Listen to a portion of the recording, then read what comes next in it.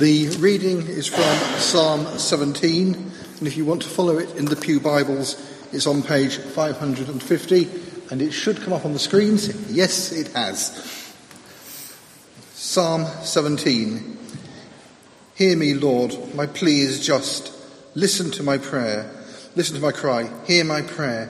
It does not rise from deceitful lips. Let my vindication come from you. May your eyes see what is right.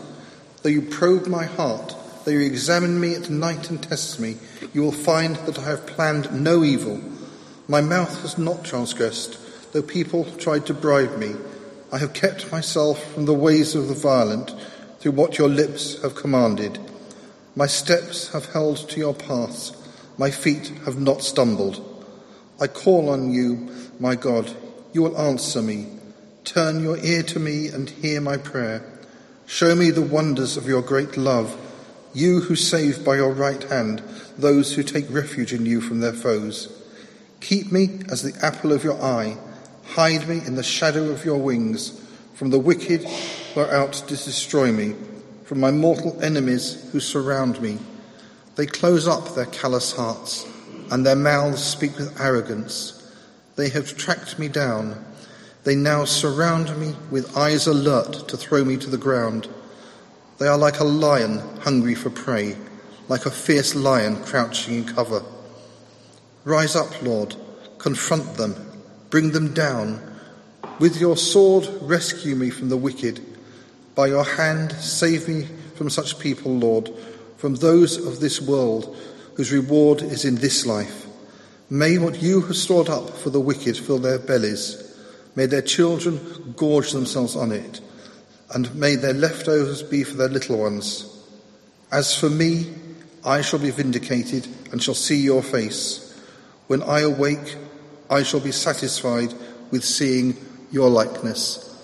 This is the word of the Lord. Thanks be to God. Well, if possible, you might find it useful to keep your Bibles open at Psalm 17.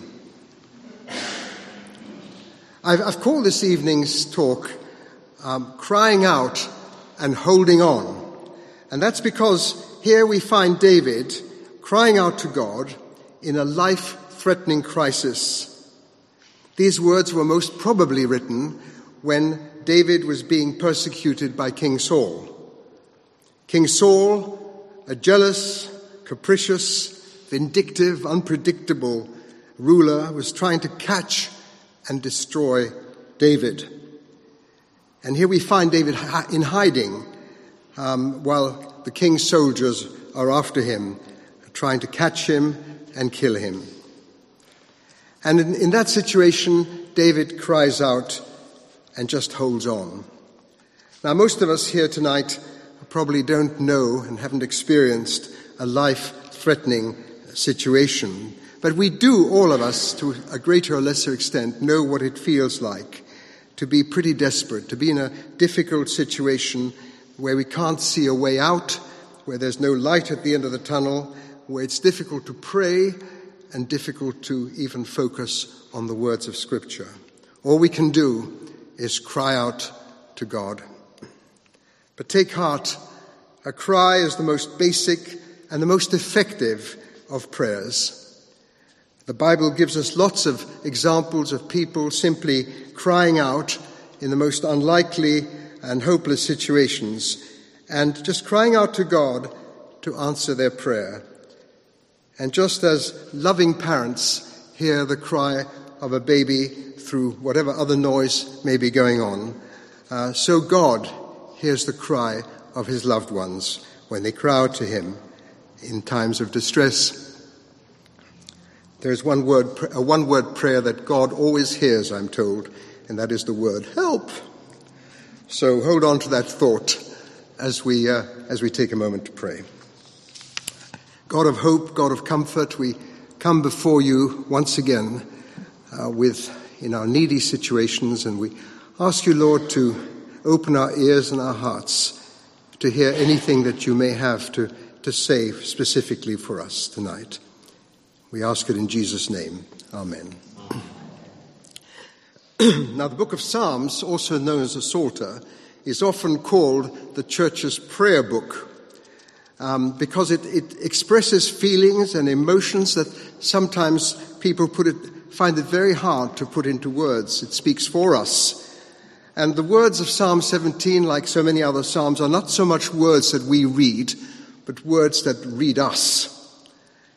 They search the heart, and they delve into our thoughts, and they challenge the way we speak, and challenge the way we behave, and show us how to bring our lives into line with God's will for us. Psalm 17 is one of the many psalms in the Psalter where the psalmist simply cries out in pain. So, for instance, in Psalm 61, he pours out his heart with, "Hear my cry, O God, listen to my prayer. From the depths of the earth I call out to you, and my heart grows faint." And in Psalm 88 he says, "You are my God, you are the God who saves me. Day and night I cry out to you. May my prayer come before you. Turn your ear to my cry. I am overwhelmed with troubles, and my life draws near to death." But notice something, that here, these cries for help, in the midst of all these cries for help, the psalmist has his absolute trust and confidence in the goodness of God. David does not merely express a hope that God will hear him, but he speaks in total confidence and says, God will respond. He says, "I will call on you and you will answer me." There's this great confidence. And you and I, here tonight, in whatever need we have, are urged to devote ourselves to the one who is devoted to us and to approach him with that same confidence and the same confidence in the promises of his word.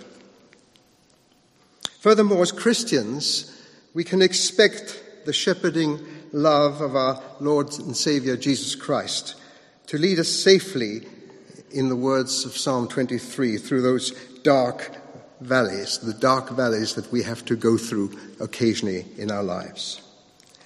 And can we expect God to answer our prayers? Well, yes, we can.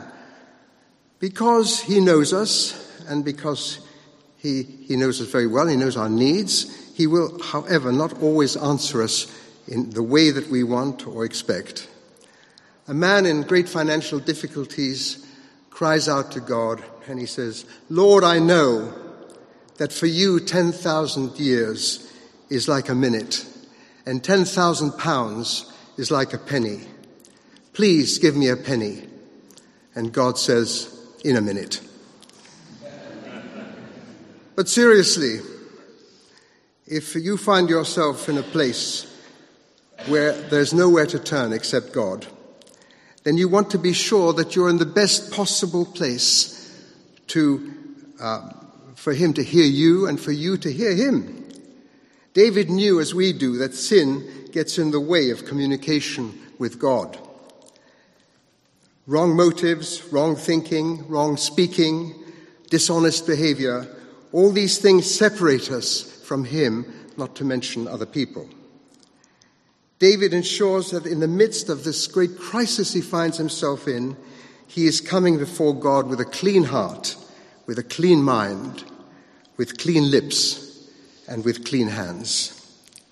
I'd like to take a few moments with you to explore that. Let's begin with the heart. The heart in the Psalms and elsewhere in the Bible is the center of our consciousness, center of our being. It is where our decisions are made, our desires come from.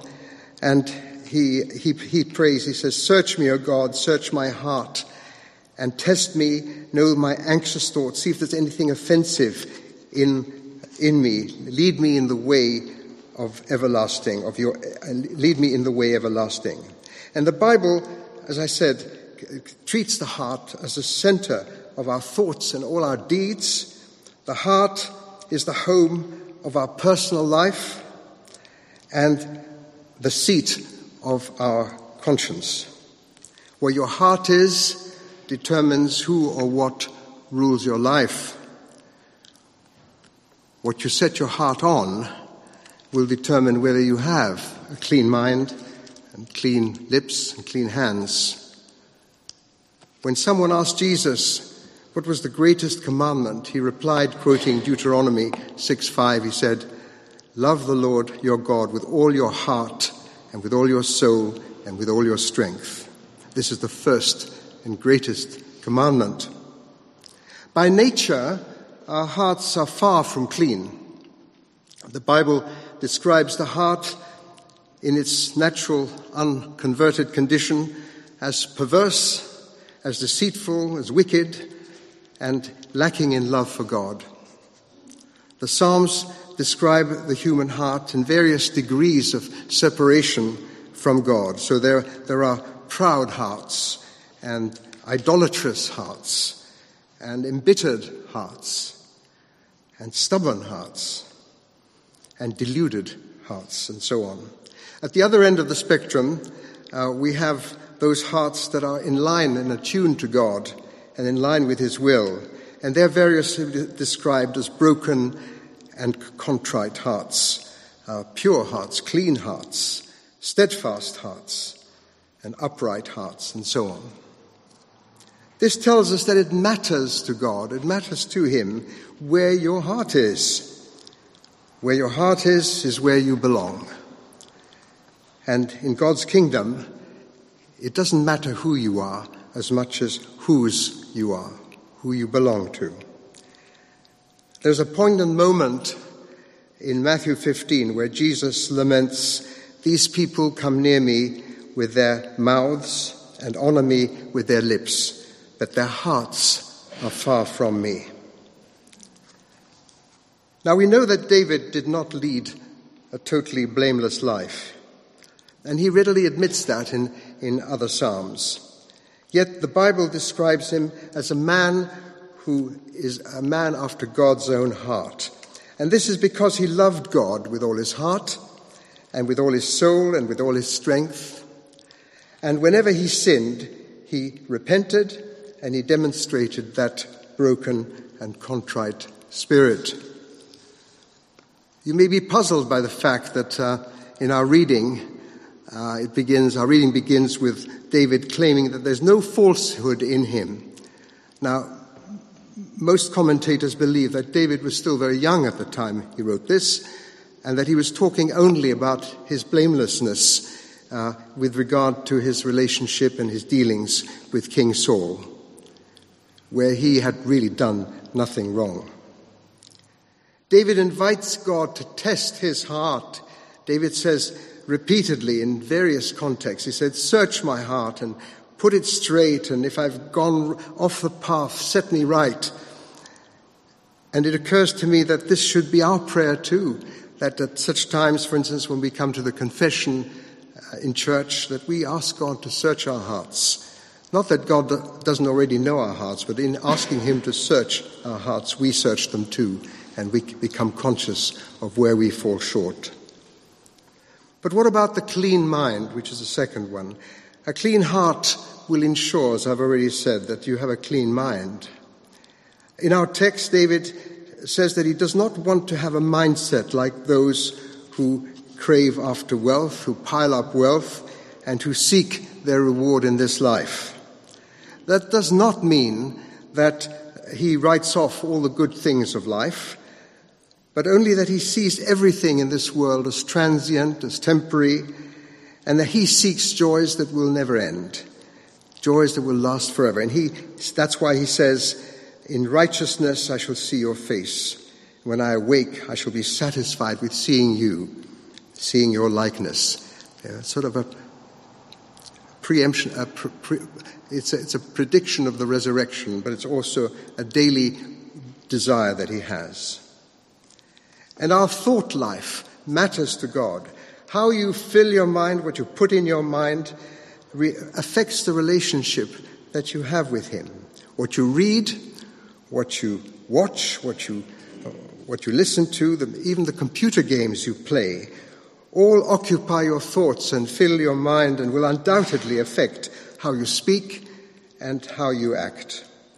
And that is why those who really seek to live as sons and daughters of God shy away from certain types of entertainment, For men, for example, that may mean staying well clear of pornography, which starts maybe as an idle curiosity and quickly becomes a huge problem that messes with your brain, which affects your relationships with others and destroys your prayer life.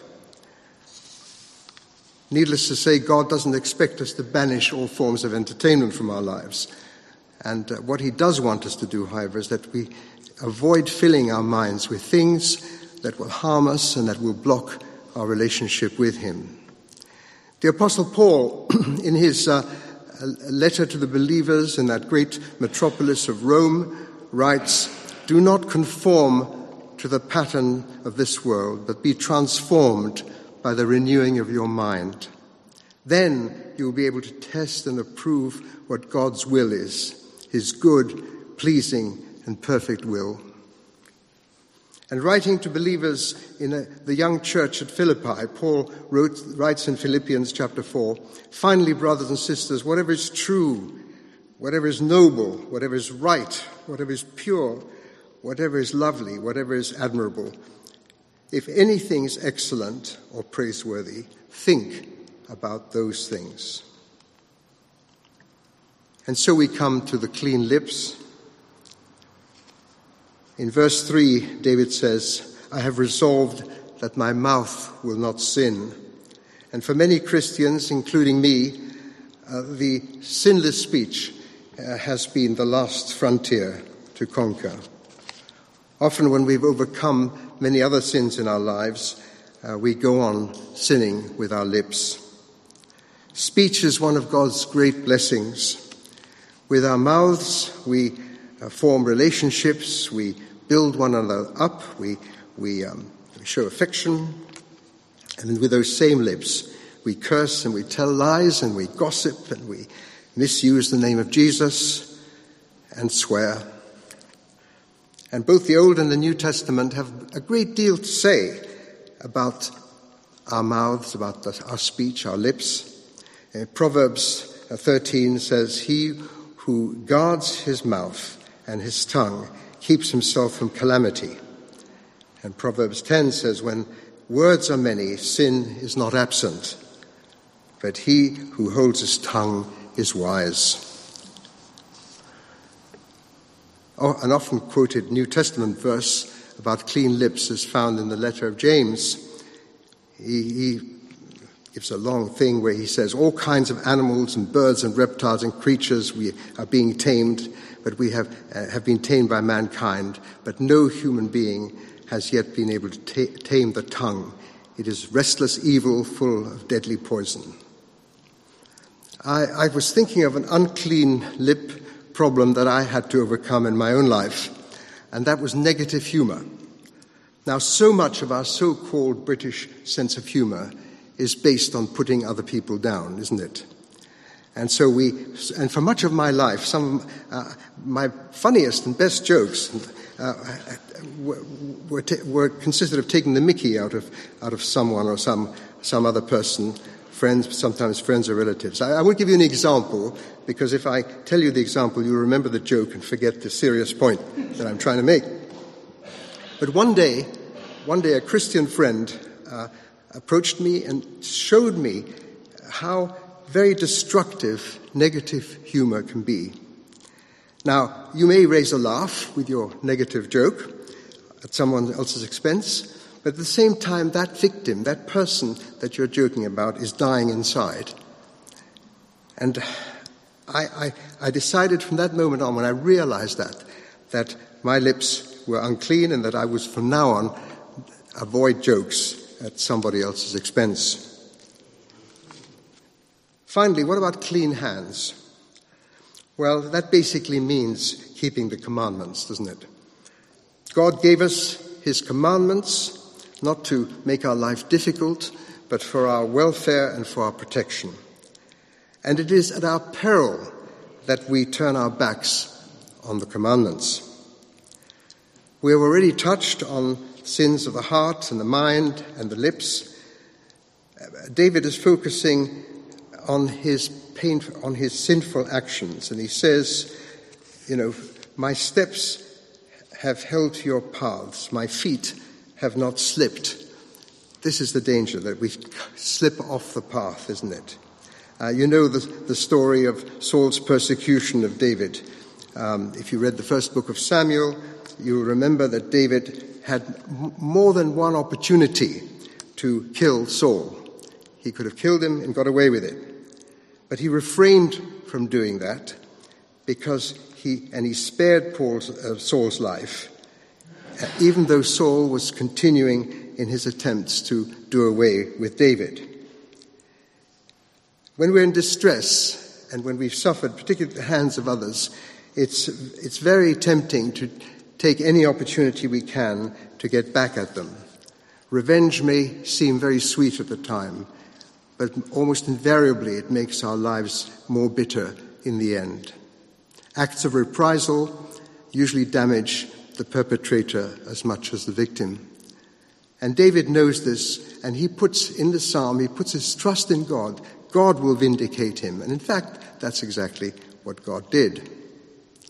All sin separates us from God and from others. Isolated sins often become sinful patterns, sinful lifestyles. Sin has a way of taking control of our lives. Taking control of our lives when God should be in control. In good times and in bad times, God wants us to repent of our past wrongdoings and turn away from sin and form new habits, new ways of being. Psalm 19 says, "Keep your servant also from willful sins. May they never rule over me. May sin not rule over me. I will be blameless," it says King David. But in closing, I want us to just try to answer two questions. The first is, does God hear the prayers of those who love him and have clean hearts, minds, and lips? And if so, how does he answer them? And the second question is, does God answer the prayers of those who don't love him and don't have clean lips and hearts and minds and hands? Well, one answer to the first question is that God is sovereign, and he answers our prayers in the way that he sees fit. He knows better than we know ourselves, and he knows us better than we know ourselves, and he knows what's best for us. And that means that sometimes he will give us exactly what we've asked for, particularly if our hearts and minds are well attuned to his will and his plan for our lives. At other times, he will answer our prayers rather obliquely in ways that we don't really expect. You may be familiar with the I asked God and he gave me poem. It reads, "I asked God for strength and God gave me difficulties to make me strong. I asked for wisdom and God gave me problems to solve. I asked for prosperity, and God gave me a brain and brawn to work. I asked for courage, and God gave me dangers to overcome. I asked for love, and God gave me people to help. I asked for favors, and God gave me opportunities. I received nothing I wanted, and I received everything I needed." But what about the prayers of sinners? Does God answer those? Well, that's our second question, isn't it? Does God hear the prayers of those with unclean hearts, unclean lips, minds, and hands? Scripture clearly states that there are categories of people, whole categories of people, in fact 15 categories I counted, of people whose prayers God never answers. And the Bible lists these categories. I'll just quote you 5 of them, I think. The first is, God doesn't answer the prayers of those with selfish motives. He doesn't answer the prayers of those who persist in sinful lifestyles. He doesn't answer the prayers of those who know his law but reject it and turn their backs on it. He doesn't answer the prayers of the proud. I haven't got time to go through the whole list here or to give you the references, but if you're really interested, I've got a whole list with biblical references that I can let you have after the service.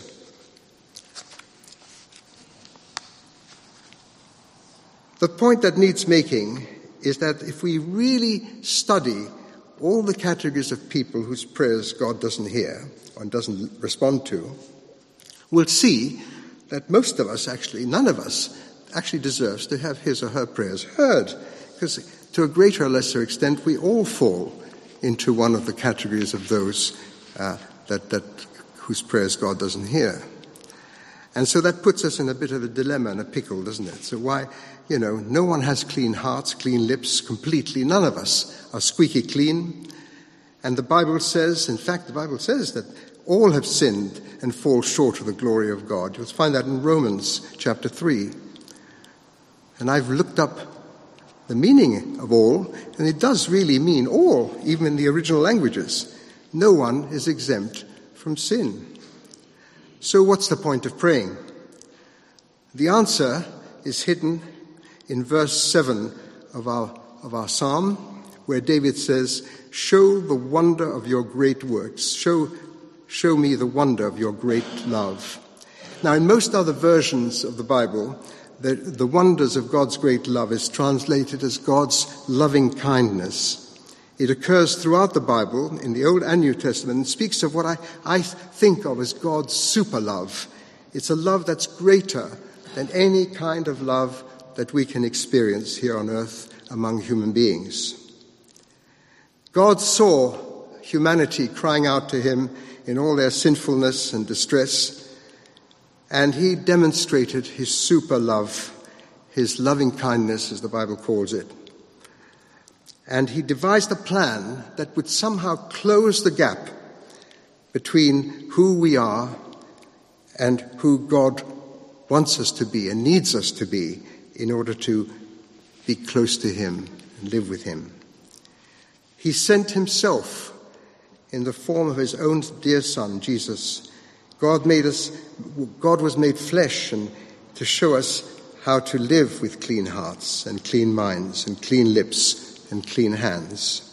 And Jesus, even though I'll never really ever get my head around it, died in order to close the gap, to ensure that we would no longer be separated from God by our sins.